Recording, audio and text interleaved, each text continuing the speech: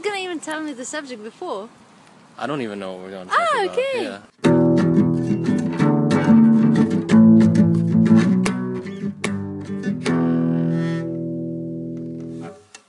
Welcome to a new episode of Fun Boat Diplomacy. I'm here with Alyona Shulika Yeah. from Ukraine. You want to introduce yourself to the podcast audience? Just a little bit, just a little short. Okay, yeah, sure. Well, I was born in Russia. Have Ukrainian nationality because most of the time I lived in Ukraine. Now we met here in Portugal, where I came just to make my master degree in marine biology.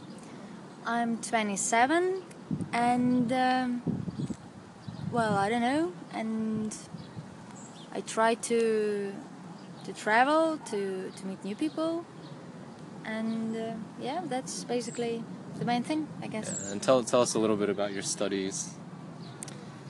Well, I have 2 master's degree. One I finished in Ukraine, in Kiev. It was about hydrology and hydrochemistry. Very interesting. Basically, it's all connected to the water, and it's engineering specializations. So we know how to build the dams and everything that's connected to the water. Mm-hmm. And then I thought it might be not enough if I want to have a nice career to have Ukrainian education. So I decided to get it in Europe, abroad. So I got a scholarship from Europe Union to do another master in Portugal. Because of some, I don't know, it was like they closed the project that I had in the university, the one I applied for, and I get in. So they invited me to change the subject and study marine biology. I was like, okay, not bad idea. And your scholarship is from the European Union? Yeah. Is it from Erasmus? Or no? Yeah, it's kind of Erasmus, but just because it's for full master, it's called Erasmus Mundus. Oh, okay. That's what I was doing as well. Now they mix up everything and they don't have that separation anymore. Now they change all it's in the past couple, like maybe year or two, it's been really confusing to define what it is. Yeah. They had different projects for different countries, and then again, like it was different if you apply like independently from yourself or you apply from university. That's what I did. So basically, I didn't have that much options. I had just those universities that cooperate with mine. And through those universities, I could choose the one I decided to choose the one that has more or less similar master degree that I had before, so I can apply for. Not like you've been studying geography and then you decide to apply for, I don't know, something really unrelated, like cinema, for instance, or like movie director. And you've written your thesis, or you'll have to write your thesis? Oh, I wrote everything. Oh, that's fair. Yeah, and what was that about? It was about ocean acidification. Well, I mean in marine biology. It was about ocean acidification and the reaction of calcifying algae on these changes in the water.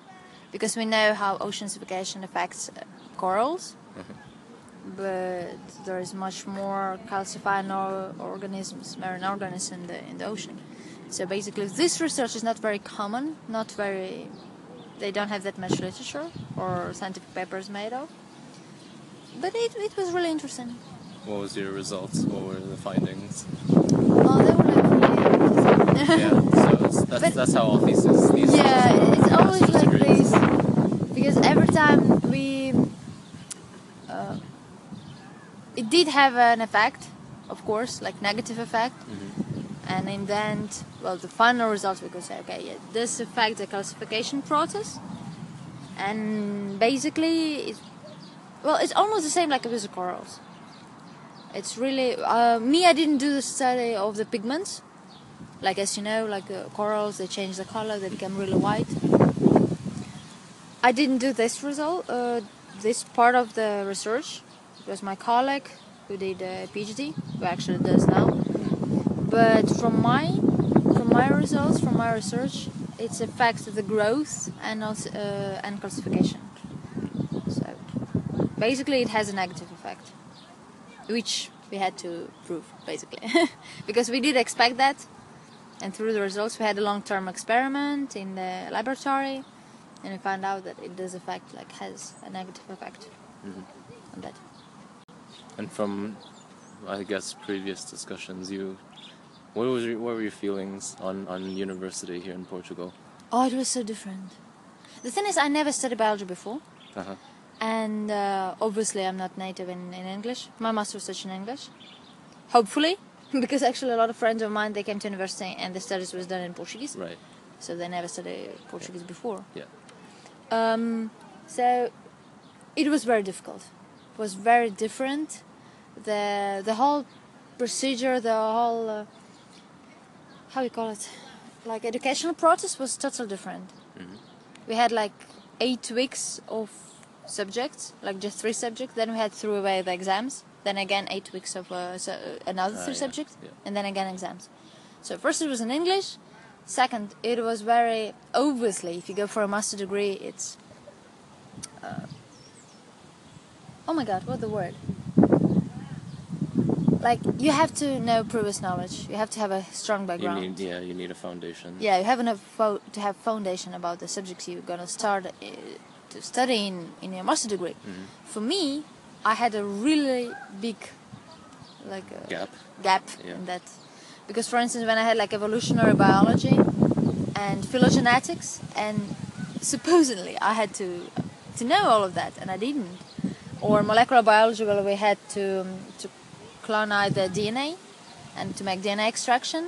And I was like, okay, so originally I had to know how to do that, so we go like forward and we learn new things. For me it was very difficult because I had no clue about that. So I asked a friend of mine to explain me first. And actually, what I did like, that during those 2 years, I think I learned much more than I did learn through 6 years in my previous university. Mm-hmm. Because it was so full and so challenging, so complete. And then when I had that really nice experience when I was writing an exam, and I had just like one weak moment, and I thought, oh my god, do you actually realize what are you doing now? You just now like clone the sequence from the DNA, and we didn't learn that because we did something steps after. And I was like, do you realize that it's so different? Could you imagine that you actually be able to do that?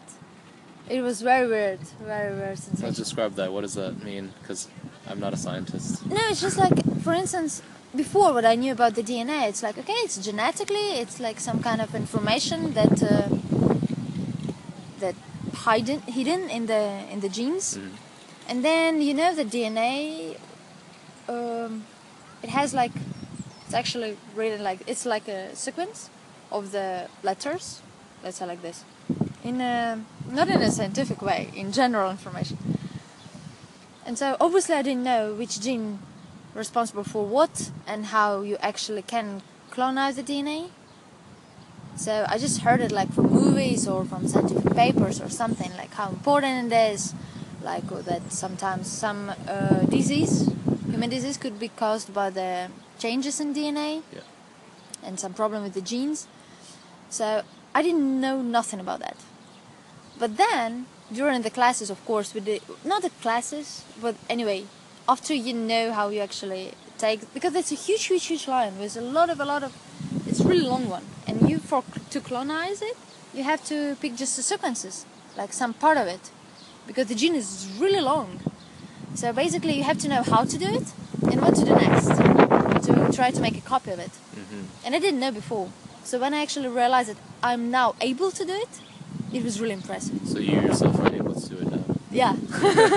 Well, of course, I didn't practice that for a long time. But Does it feel like magic? yeah, it is. That's the point. That's my point. Like you're. Because really... it sounds like it to me. That's what it sounds like. I never did that before, and I would not believe that I'm actually capable for it.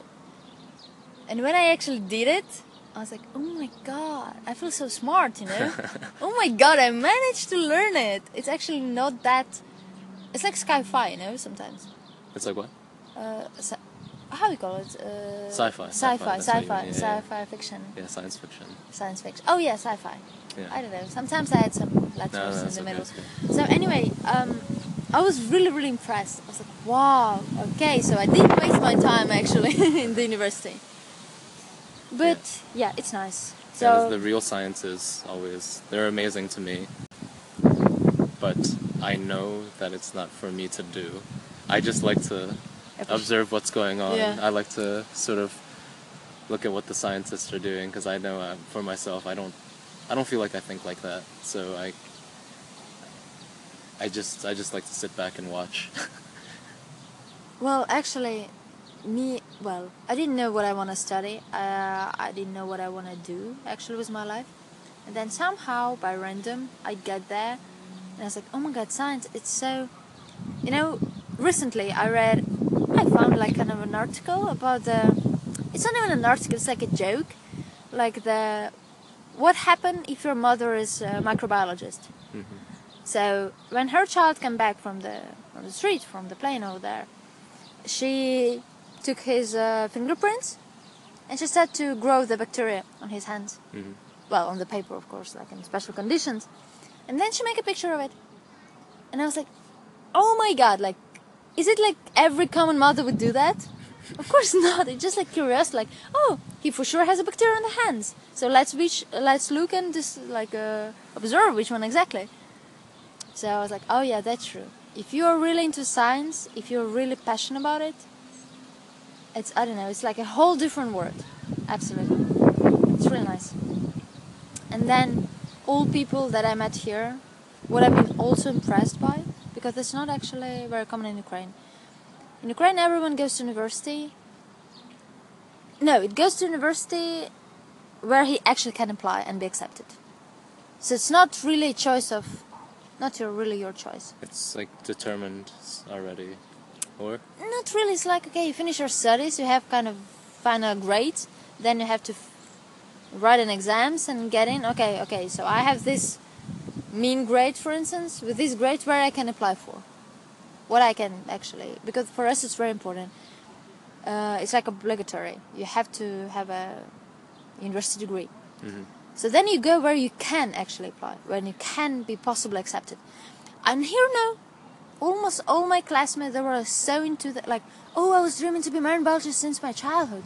And I was like, really? Oh my god, that really happens? They're like, oh yeah, but now here in Portugal it's very difficult with the job. But that's my dream. And I was like, unbelievable. And then now when we are finished, we all finished the master degree. And most of my classmates are now all over the world. Someone in Stockholm, someone on the islands, someone in Azores. Keep doing the same thing. Keep working in a marine biology area. And that's what impressed me a lot. Don't you think in Portugal it's especially big? They have like a history with the ocean and the sea, and Well, yeah, of course. I guess that's part of it. For sure. I don't know. What is it like in Ukraine? Maybe not so common. The thing is, it's like really, really different. It's not a stereotype, but just like the different way of. It's like a part of education system, you know. In Ukraine, it's very. It sounds like a dream, like a mystery, that some people actually work. Like their job is actually really what they were planning to do, or they were dreaming to do. So in Ukraine, people have all these dreams. They want to be this and that, but it doesn't happen so often. No, I don't think it happens at all. At all. That's sad. It's a big luck. It's a big luck if you actually finish university and you have a job within your specialty. This is really big luck. It's Yeah. like, really? You finish financial management, for instance, or like your international economist, and you actually really work with economy? Really? Like, yeah, oh my god, it's so rare. How lucky are you? Never happened. Most of the time it's like, okay, you finish one thing and then you work. For instance, my friend, they finished geography faculty, like social economy. No, geography economy or something like that. And they're working, for instance, in some language school. For instance. Because maybe they were studying that as on the side or something. No. It's something like, okay, you apply somewhere where I don't know. It's like, I think that's a huge problem today. It's not only in Ukraine but everywhere. The education doesn't fit the needs of the economy. So you have these people studying this, and then they become something entirely different that is unrelated. Absolutely. Like me. I'm not a military historian, and nor do I work in the security side of any government. I did intern um, in security in the government, but that was like 2 years ago, 3 years ago, and now I'm here in Portugal, not doing anything related to that at all. So, welcome to the club. I'm in the club.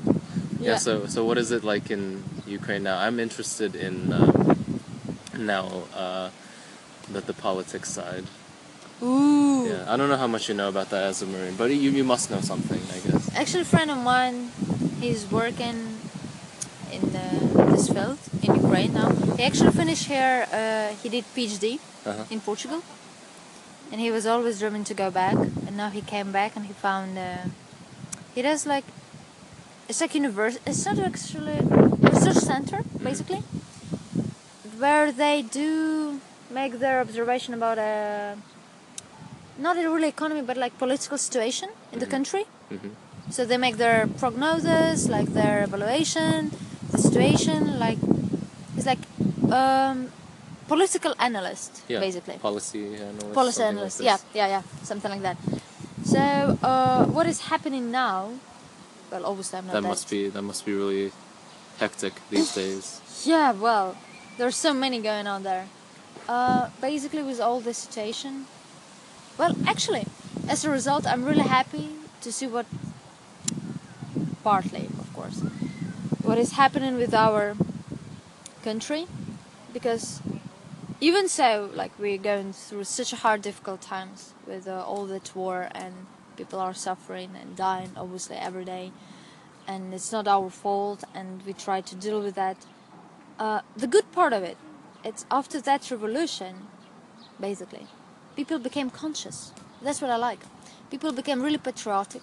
People finally know and can define their needs.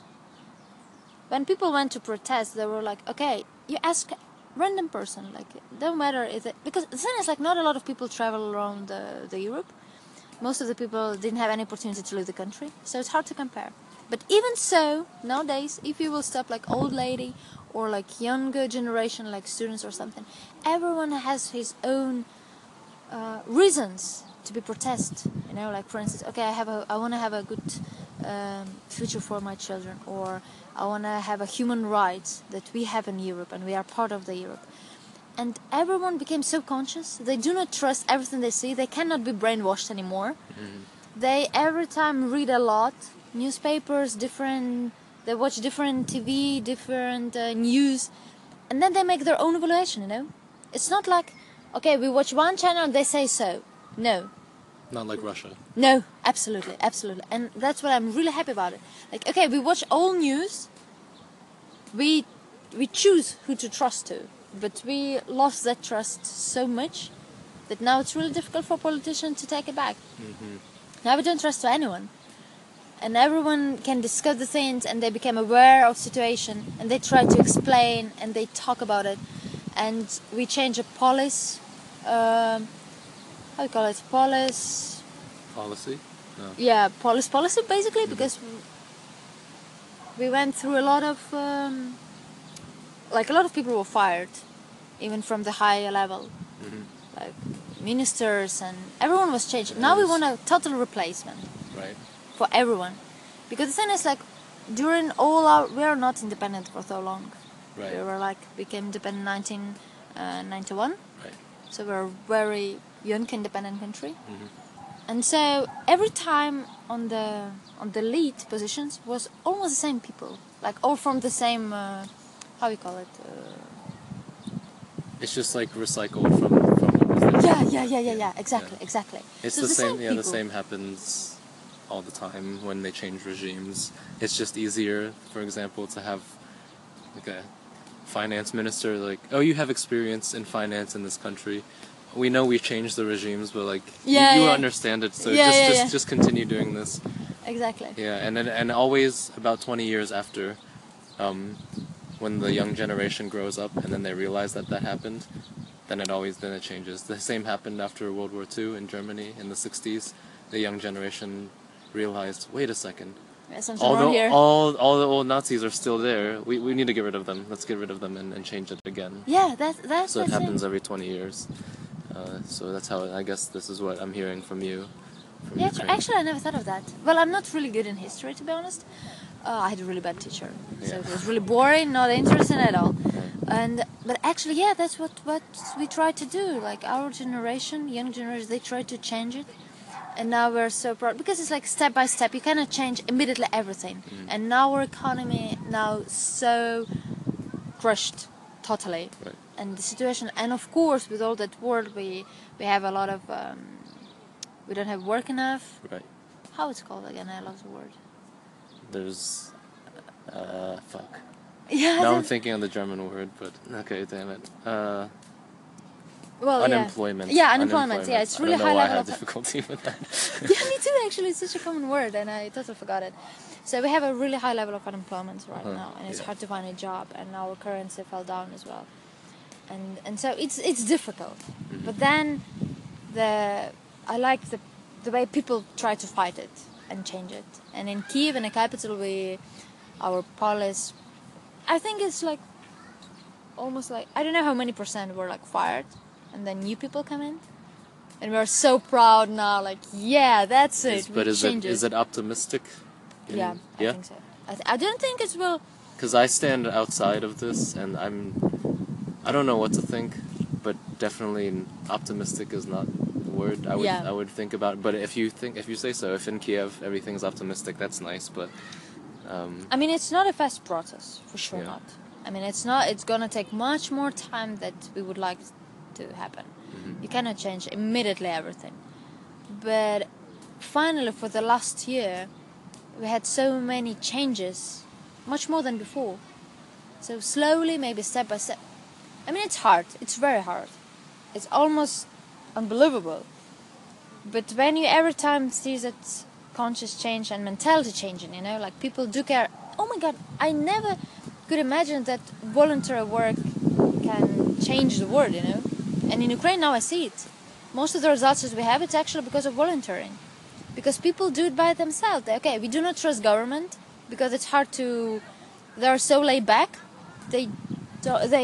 Okay, of course they have excuses. They have to deal with the biggest problem, but still, for instance, to help our army, my lord, so many volunteer work where we collect and we buy medicine, for instance, or like some supplies, like General everything, and we send it there, and there are people doing it, and we want to live in Europe. We are European. We want to change something in our country, and so people start to. We are fighting for a bright future. So to clean parks, to clean squares, to fight with corruption. Everything, and that's what people do, not really government maybe at some point. Government, that's like that's their supposed job, but they have so many things that it's difficult. It's difficult for everybody, but when it comes down to it, if you want change, just do it yourself. And that's what you're telling me. Yeah. That's good. Yeah, absolutely. Yeah, that's it.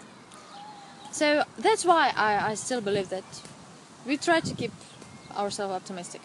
And are Ukrainians optimistic about the current regime now that it's changed a little bit, or is it still a bunch of clowns?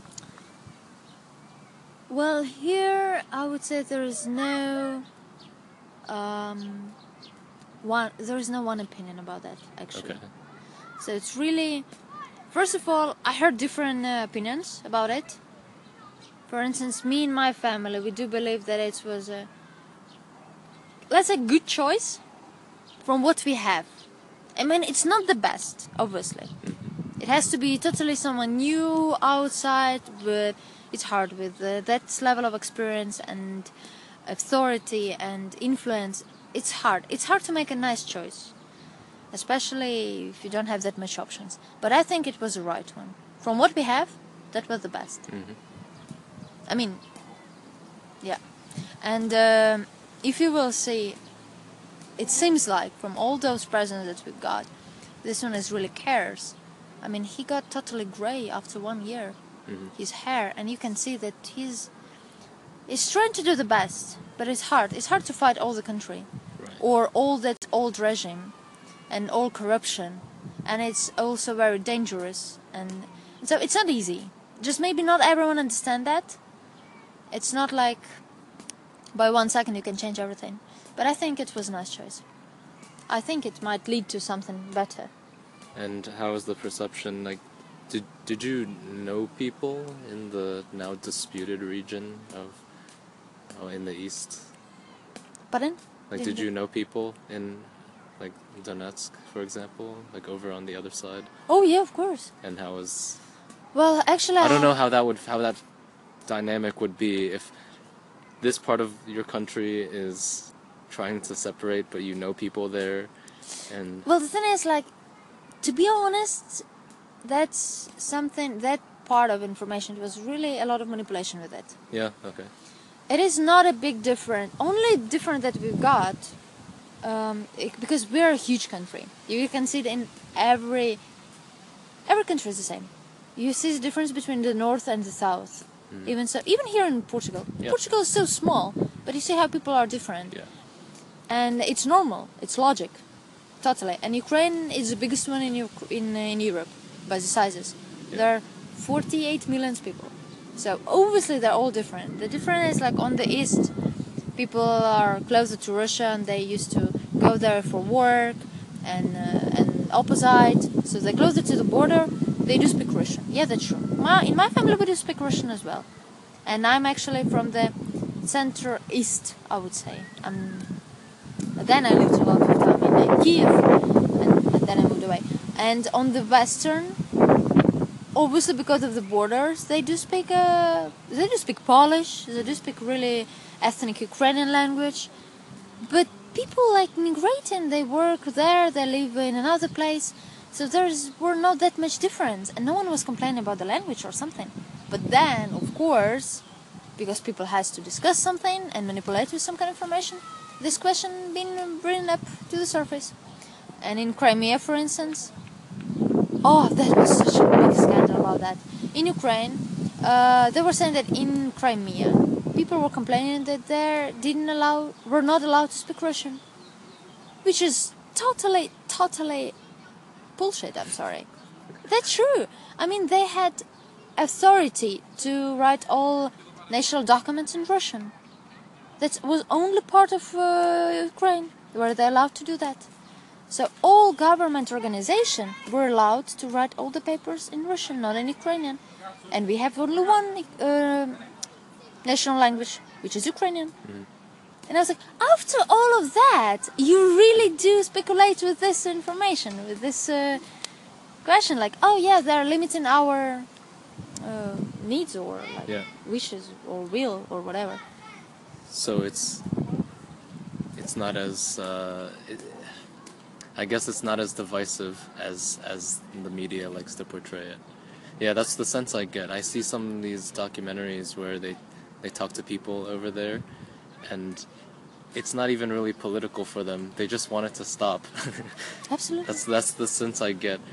And then you have sort of media they'll be on the NATO side and say like, they'll say, do you think that the Russians are provoking, or maybe you're provoking? And then they go to the Russian side, ask soldiers, are you doing something in Ukraine? And they say no. But at the end of the day, it doesn't really matter because nobody wants to. Everyone just wants the political side to settle down. Yeah. It really has nothing to do with. It's not polarizing as the media likes to make it. The thing is, of course, everyone is different. I have a really close friend, the best friend of mine. She's actually from Crimea. Mhm. Now she does PhD in Budapest, so she lives abroad, and she does actually political science now. And she had to go to Crimea because of her research. And she was saying to me lately, like last time, because they now have Russian currency and everything. It's so weird. It's so weird. Even so we're still.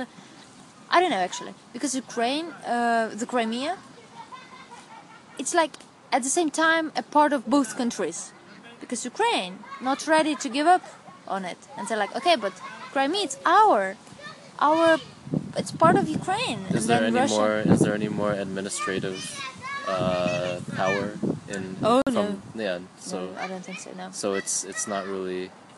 I think you can say at the moment that No, now it's like a part of Russia. yeah. Now it is Exactly. like official, not officially maybe, but like In reality. In practice, it's, in practice, yeah, it is Russian. Yeah. And she was like so impressed, and she was like, "Oh my God, I feel like a stranger at my own native region. I feel very weird." And she's like, "It's really scary. I'm afraid to be there."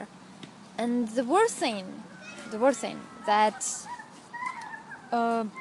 for instance, intelligent people who actually interested, that who try to understand, they have their own opinion. But most of the people, especially the one that didn't have any education, or like like farmers, or I don't know, because we have in Crimea we have a Russian military. How we call it in Sevastopol? Occupation.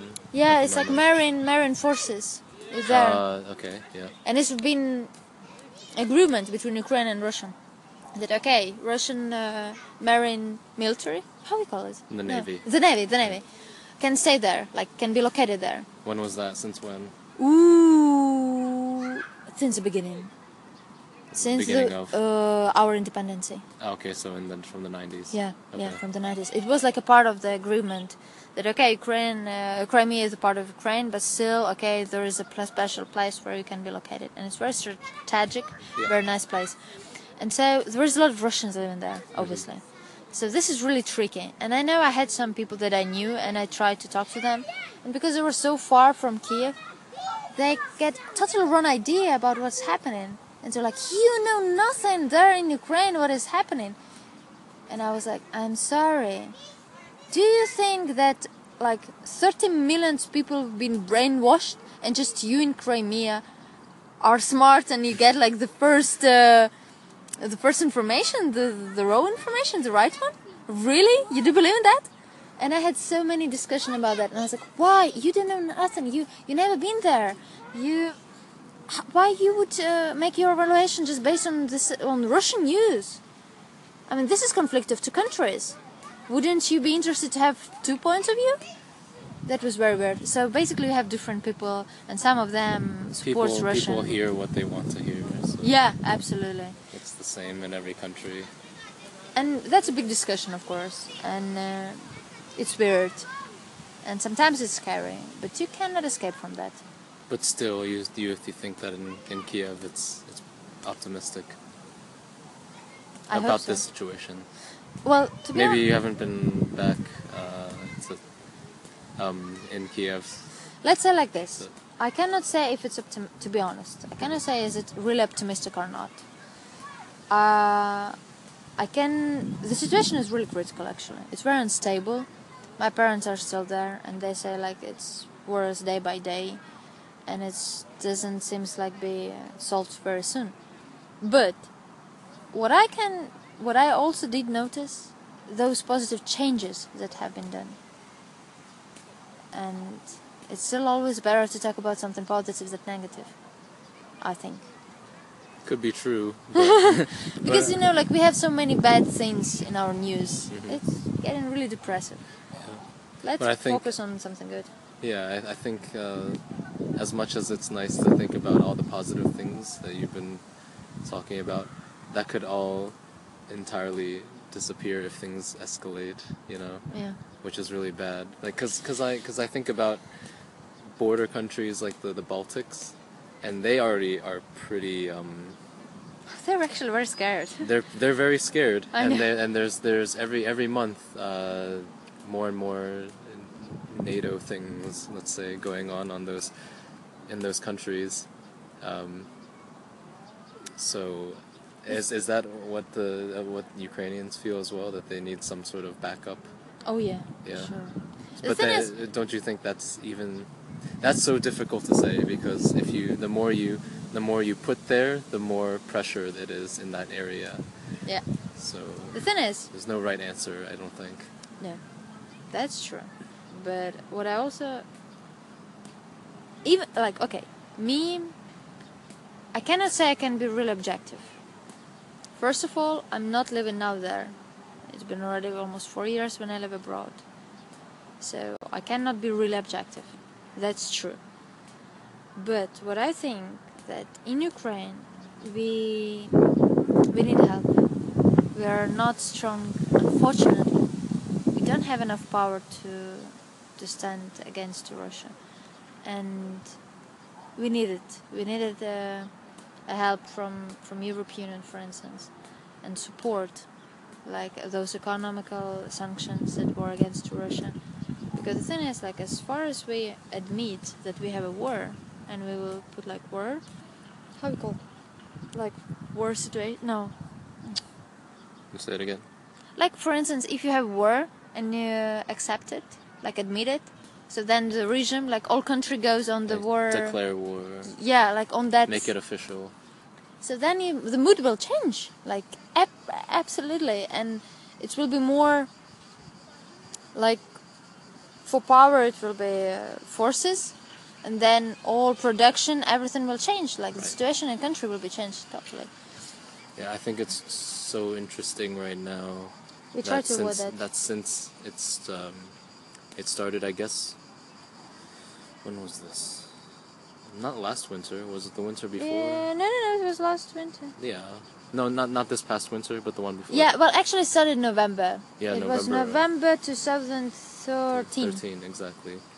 Yeah, and since then, it's almost as if the international community is delaying calling it what it is. Yeah, It's like when you have an assignment due and you just ask the professor for more time. yeah, So it's so strange because people are obviously everyone knows what's going on, but you don't want to call it by what it is. And I don't know if there's Because another everyone has situation his own there's another interest. situation in history like that where there's so much information that everyone knows, but you don't call it what it is. Nobody calls it what it is. Yeah. It's because very strange. nowadays, like information rules the world. That's true. But because everyone follow his own interest, it's hard to find a compromise. It really is. And we were afraid when was it? Last year, I think. We were really thinking in Ukraine. Really, we were thinking, oh my God, it's like third world war is It's coming. getting really hot. Yeah. It's getting really hard and very tense and very scary. And no way it's gonna happen because of us, like because of Ukraine. But now, I don't know. That's another reason why we don't think it will end up very soon. Because it's going like slowly. No one admit anything. The sanction doesn't work really. And, well. So that's why it doesn't seem like it's finished soon. But hopefully. We have a really nice expression. I don't know. Do you have it in English? I will try to improvise, like to translate. But we used to say, it wouldn't be something good if the bad thing would happen. So something bad really has to happen to make for positive change to appear. I don't think that's a foreign idea to the English language, but I don't. Yeah, no, it's really hard to. What I can think of right now is from Nike. They have this. I had this friend from Serbia who always wore this shirt. It's like an athletic shirt from Nike. I think it was from Nike or maybe Adidas. I think it's Nike, and it said "No pressure, no diamonds." Yeah, that's true. I always thought it was so funny. You really have to know this guy. It's so funny that when he was wearing it, he was just a goofy guy. But anyway, yeah, the idea that there needs to be a difficulty for progress. We have to have a motivation, If everything is really nice, people get used to that, and they don't fight at all. Actually, when it started to happen, here I talk a lot with Portuguese, and they always mention, like, if it would happen in Portugal, we wouldn't do anything. We would just stay back, like stay aside. And I was like, why? And she was like, we already, like, they were saying, like, we're already so lazy, like, we get used to it. We're like, come on, that's not nice, but okay, let it be. Like, they wouldn't fight for it. And for us it was, and I was like, yeah, but you cannot compare. No. Situations that happen. Portugal for hundreds of years Yeah. has been like sitting back, you know. Except Angola, we can kind of make that an exception.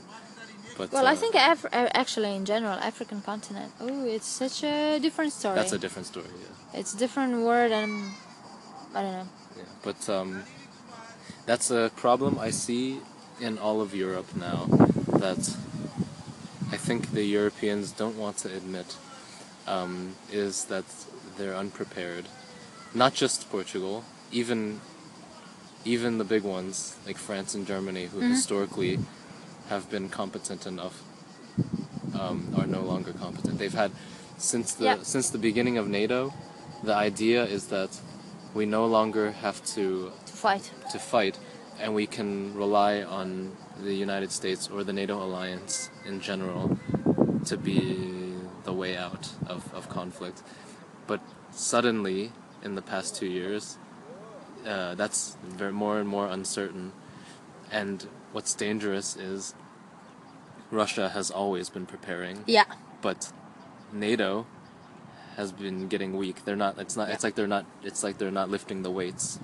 That's true. So, for example, I know just in Germany, and I actually asked one of the people at the foreign ministry. I visited the foreign ministry when I was studying in Berlin, and I asked him. I said, so NATO, that's cool. So for like decades and decades, you've been a part of NATO. That's very nice for you guys. But what if one day NATO doesn't exist? What do you do? And he didn't really give me a straight answer. He says he said NATO is a reliable alliance, and they'll continue taking part in the exercises and partnership with the United States and all the rest of the European countries.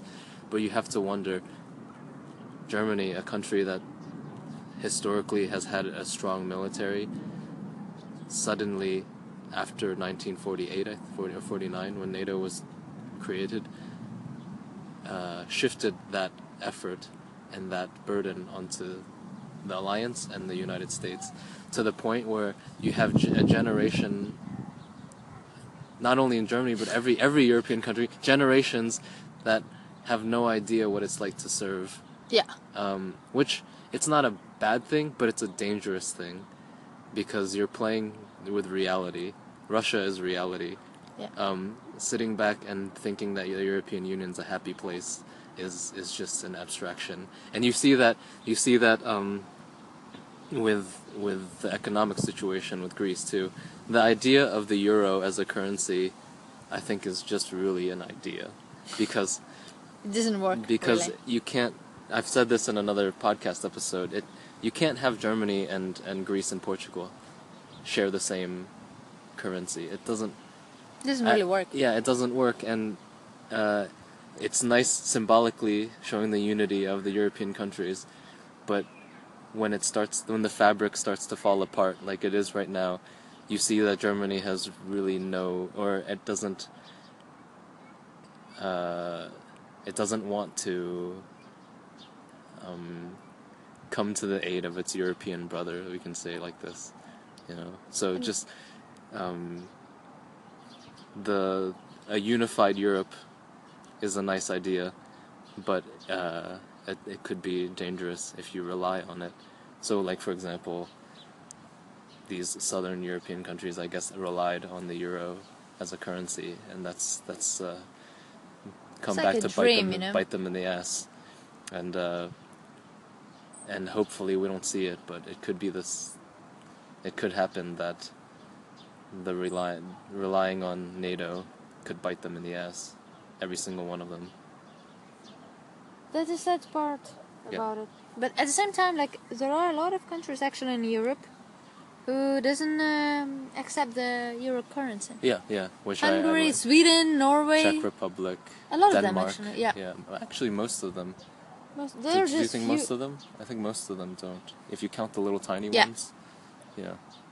I think so. I in recent months have come to the idea. Yeah, they don't use it. They use pounds. I kind of feel that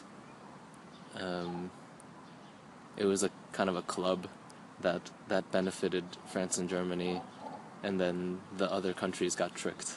Yeah, maybe. Doesn't it feel like that? Maybe, yeah. Like, oh, this is a nice little enticing thing, and everyone bought into it. Germany had a good hand, but all the southern countries didn't. Yeah. So, unfortunately, that's the case.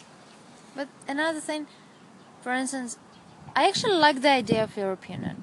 The I do whole too. idea. Don't get me wrong. No, yeah, I know. But that's totally right. The thing is, like, Russia always had high ambitions.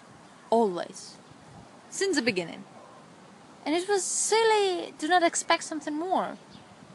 And there's actually, well, now I have to say, don't get me wrong, there's a lot of jokes about the United States in Europe Tell in them. particular. I love hearing these. No, not really. It's like every time when you watch an American movie, they're like, just United States, the one who saved the world. It's like, really? Bruce Willis will save everybody. Always. Like, something happened, like globalists come in, like really, really global, you know? Like, I don't know, is it aliens or it's something like apocalypse is like some kind of nature thing. And everyone in the United States the first to actually figure out how to deal with it. Yeah. Always. And everyone like making jokes, like, oh, come on, Japan is really scientifically, like, they're really on a high level. Right. And they're really smart, and they're much more than that. And United States not only one country in the world. Okay, we cannot rely on Africa, maybe, but it's true, you know. So people get upset about that, especially like German have a really high standards right now as well. In England, I think, in some kind of researches, they are really strong. Right. But so everyone makes those kind of jokes about the United States, and now when actually like real problem is coming, and it's going about the weapon and the war. Hey, where are you? Yeah, like, United States. I think we might need, because the thing is, like, but in general you have different kind of strategy. Yeah, the way you really, I think you have kind of not kind of, it's how you call it. Oh, it's like fetish. I don't know how you call it. Like, security for United States is the first. Started By from name, the beginning. though. By name, though. When in practice, sometimes it's not correct. Well, maybe, but like it's really, you know, now even with simple thing like, okay, to get a visa to get to United States. Ooh, Yeah, you're explaining that it's like expensive just to even fill out the application. It's so difficult, you know, and they ask so many, and they're like, oh my god, if you will, I have to give you to read the application form. The questions that they put there. Very personal, right? It's like, who do you know? No. Well, actually, this one as well. They do ask that. They ask it for if you want to work for the government and you need a security clearance. They ask you if you've been abroad, and every person you've met. Oh my god. And they will call these people. Oh my god. And ask them questions. But even so, they do ask like very, very funny and ridiculous question, like, "Are you a terrorist?" Like, really? No, seriously, there is a whole page. I have nothing to. My God, we were laughing so hard. It's like, okay, are you a drug dealer? Like, have you ever sold drugs? Yeah, have you ever been involved in the drug dealing? Or like, are you? Oh my God, there was something with human traffic as well. There were like, there's such a questions like, oh my God, if do they really believe that someone will reply like yes? Okay, I'm sorry, no. Well, most of the people really don't have nothing to do with that. Yeah. But imagine if you're really drug dealer. Would you even say? Yeah, would you even It's like, shit, well, I need to go in the United States, so I better be honest. Yeah. It's like, come on, those questions are so ridiculous. So they're like security, first of all. But unfortunately, now it looks like a comedy, because apparently, like, really, European Union was not prepared. Because that's the thing, like, it's our human thing. We get used to good life. Really easy. We do not appreciate that anymore. And of course we don't pay attention on something that happens, and we don't think about the bad thing coming in. So, to be honest, I understand why, for instance, Angela Merkel, or like, okay, I'm not gonna say names or whatever, I'm not that good at that, but we all know that in European Union there are a few countries that has a really high how we call it, influence on others in European Union. I think we know who those people are. Yeah, but anyway, they actually, I mean, they are afraid, you know, they're afraid to take responsibility on that. I understand them why they're afraid to make some critical or really radical movement and Decisions. decisions. I understand that, but sometimes that's the way, and I think that could be one of the cases. I mean, now we are the one who dealing with all that trouble that we have in Ukraine. But if you really ask, and I have a lot of friends who went there, and oh my God, Baltic countries, Estonia, Lithuania, Latvia, they're freaking out. They're like, oh my God, if now Ukraine will give up, we will be next, and Yeah. that's true. And people understand that, and government, I'm pretty sure, understand as well. But I've been watching documentaries from exercises in the Baltic states, and it's just really funny because they're not really. When you watch it, it just doesn't look like they're prepared, but they're just showing off in these videos. They have exercises where they say, "Okay, we're the, let's say, Estonian military, and we're fighting this fictional country that's invading us." And the interviewers go, "So is this Russia?" And they're like, "No, we're not going to say it's Russia." no. Yeah, so it's really, yeah, they are afraid, and it's because I think the rest of the European Union should be concerned, but maybe not afraid, but concerned that tiny Baltic states can mean war for the entire NATO alliance. That's thing. And Ukraine was almost part of NATO. Yes. Yeah. I mean, a few people actually talk about this, but the same year that all this started was the year, if I'm correct, this is the year that 2013 was the year that Ukraine was supposed to join NATO. I don't know for sure. I think it's the case. There was like this. But we were like very really close. close. We were on our way to European Union, and of course now no one wanna take us in a part of European Union because then the European Union will have to deal with the problem. Yeah. I remember before this, it was Turkey was the big question. Does Turkey get to be part of the European Union? Oh yeah. But now nobody talks about it. Of course. Nobody talks about anyone joining. Yeah, and then and the problem is because Baltic countries, they are as part of European Union, and if something going to happen there, European not going to be in high interest to come do save something. the Yeah, day. yeah. So I don't know. Well, this is really, how to say it. This is very interesting. This is very, at some point, even traumatic situation. But yeah, there is a lot of people. Like now, my friend, he's 26 or 27, and he's now in that commission about the policy. The analyst. Yeah. He's an analyst. And actually, well, he's very often been invited on national TV to give an interview with his opinion, and I'm glad to see that. I'm happy that our new generation do something. But at the same time, well, I don't know. Because I don't feel very confident in this subject because I really miss a lot of information that I don't know. So for me, it's hard to make a relation. So it's more like personal, like from something I heard from my parents. And besides that, actually, because when that started to happen in 2013, I had to define my thesis. So I was like on a final part and I had to finish, and it was like, because my brother, he went to Maidan, he was there when there were like a big protest, Right. and they've been beaten by the police and special forces. So it was so tense and so dangerous that I was out of the, like, I cannot say I was like calm and emotionally stable. I was so worried about what happened there, that I was like, okay, sometime I have to really distract myself from that part, because I have to focus and actually finish something here, and then I can be involved there. Besides, I cannot do nothing. I'm like so far from there. So I was like, okay, maybe less stress for me, that would help me more now. So I missed, and now obviously I don't know a lot of things from those people that actually live there. I think that's for most people, politics. Politics is a different world, and everyone understandably wants to take care of their own bubble. Yeah, that's true. So I understand.